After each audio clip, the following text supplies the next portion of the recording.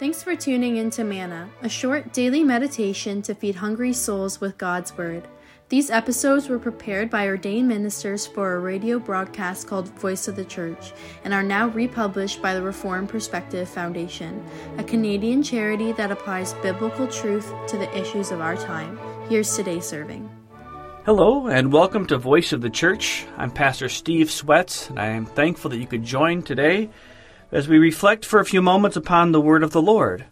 Our message today is about the phrase, I am the light of the world, taken from John chapter 8, verse 12. This is the second I am statement of the Lord Jesus Christ.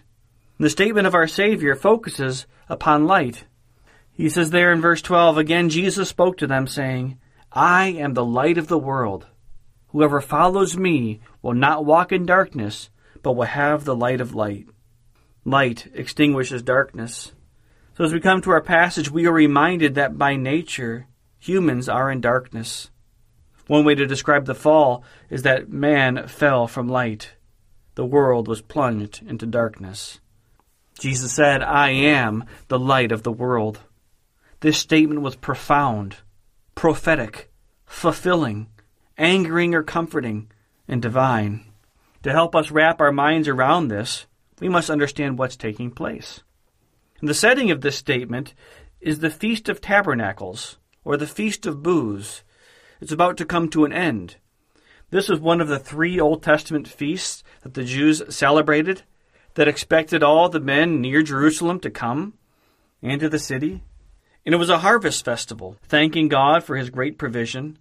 And it was a festival which focused back upon what God had done in history. Back in John chapter 7:37, it refers to the last and greatest day of the feast. What happened on the last day of the feast and on the others was that in the temple, the golden candelabra were lit. The 2 menorah were lit, the candelabra with 7 lamps or candles. And the court of the women would be lit. And when that was lit, the whole city around the temple would be illuminated, and the temple could be seen lit up from the surrounding hills. But once all of those candles are blown out, once the great fires are darkened, darkness hangs over the city. It is this context, then, that Jesus says, I am the light of the world. Whoever follows me will never walk in darkness, but will have the light of life. God, Jesus, as light, is a theme carried throughout the Old Testament and into the New Testament. 16 times in the Gospel of John, Jesus is described as light. Jesus is fulfilling prophecy. Isaiah 9 verse 2, Psalm 104 verses 1 and 2 spoke about the light to come, the light to the nations. There's another Old Testament connection taking place in the earlier context of John. This connection is with the wilderness. The greatest miracles and blessings of the wilderness wandering culminate in Jesus Christ. So if you know something about the Old Testament, what was Israel's light in the wilderness? Well, in Exodus chapter 13, verse 21 to 22, we read, And the Lord went before them by day in a pillar of cloud to lead the way, and by night in a pillar of fire to give them light, so as to go by day and night. He did not take away the pillar of cloud by day, or the pillar of fire by night from before the people. It was that pillar of cloud and fire that gave light and clarity to the Israelites and darkness and confusion to the Egyptians back in Exodus chapter 14. The light led them. The light protected them. And now Jesus says, I am the light of the world. Whoever follows me will never walk in darkness, but will have the light of life. So Jesus not only calls himself the I am a second time, but he connects his person and work to God's great work of redemption in history, and also as a light to the world, the expansion of the church outside the walls of Israel. He is the light of the world. What Jesus is saying to those still in darkness is that there is a light that had come into the world. He will provide the only solution to those things which flourish in darkness, namely sin and brokenness, frustration, spiritual depression, and loneliness. And we find ourselves today in a unique situation these days of COVID where there's so much fear. There's so much darkness and loneliness and depression. Where can we look for the answer? Where can we find the solution? Jesus gives light to see, so that when sin or temptation or frustration arise, we will have the eyes to see it, because we will have the light of the gospel of Jesus Christ.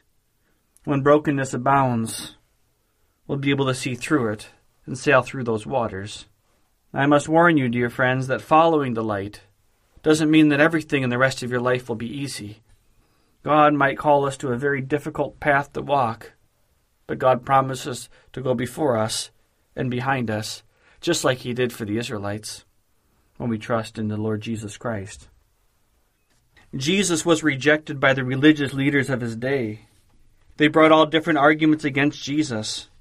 In John 8, Jesus is still defending Himself, but the day is coming, 6 months from this episode, that as a sheep before its shears is silent, so He will open not His mouth.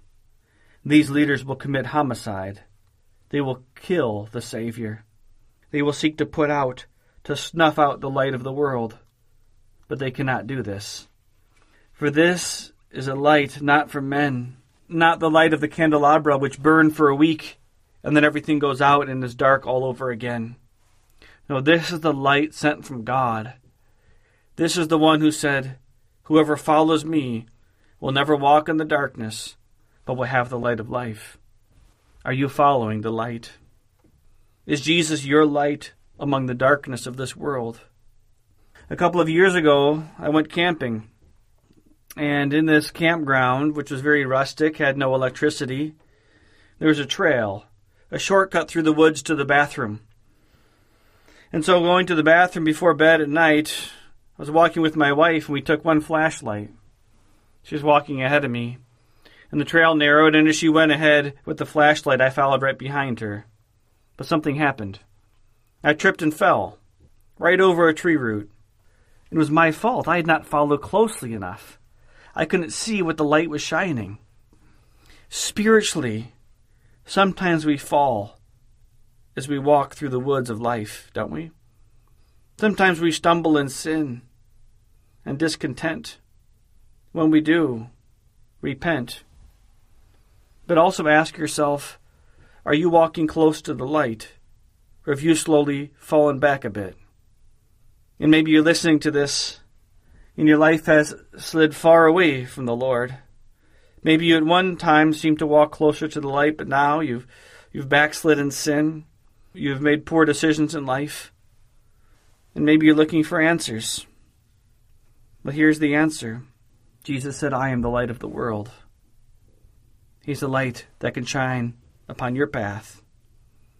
When you think about your life and your relationship with the Lord, isn't it true that when you were most often in prayer and in devotion, in Bible study and Bible reading, attending services, whether in person or online, that things seem to just go better? But the fact is, dear friend, is that things might not actually be going much differently. But if we're walking close to the light of God, the one He provides in His Word, the one He provides through the Lord Jesus Christ, then our path is illuminated. We are reminded that we depend upon the Lord for guidance.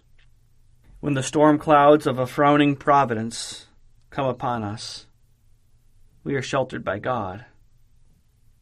When the darkness of a broken relationship, or a struggle with addiction, or a difficult child, or a difficult parent, or the recognition that our life is so short and frail, and we mourn loved ones who have gone before us, it is Jesus who sheds light upon our path. Follow Him.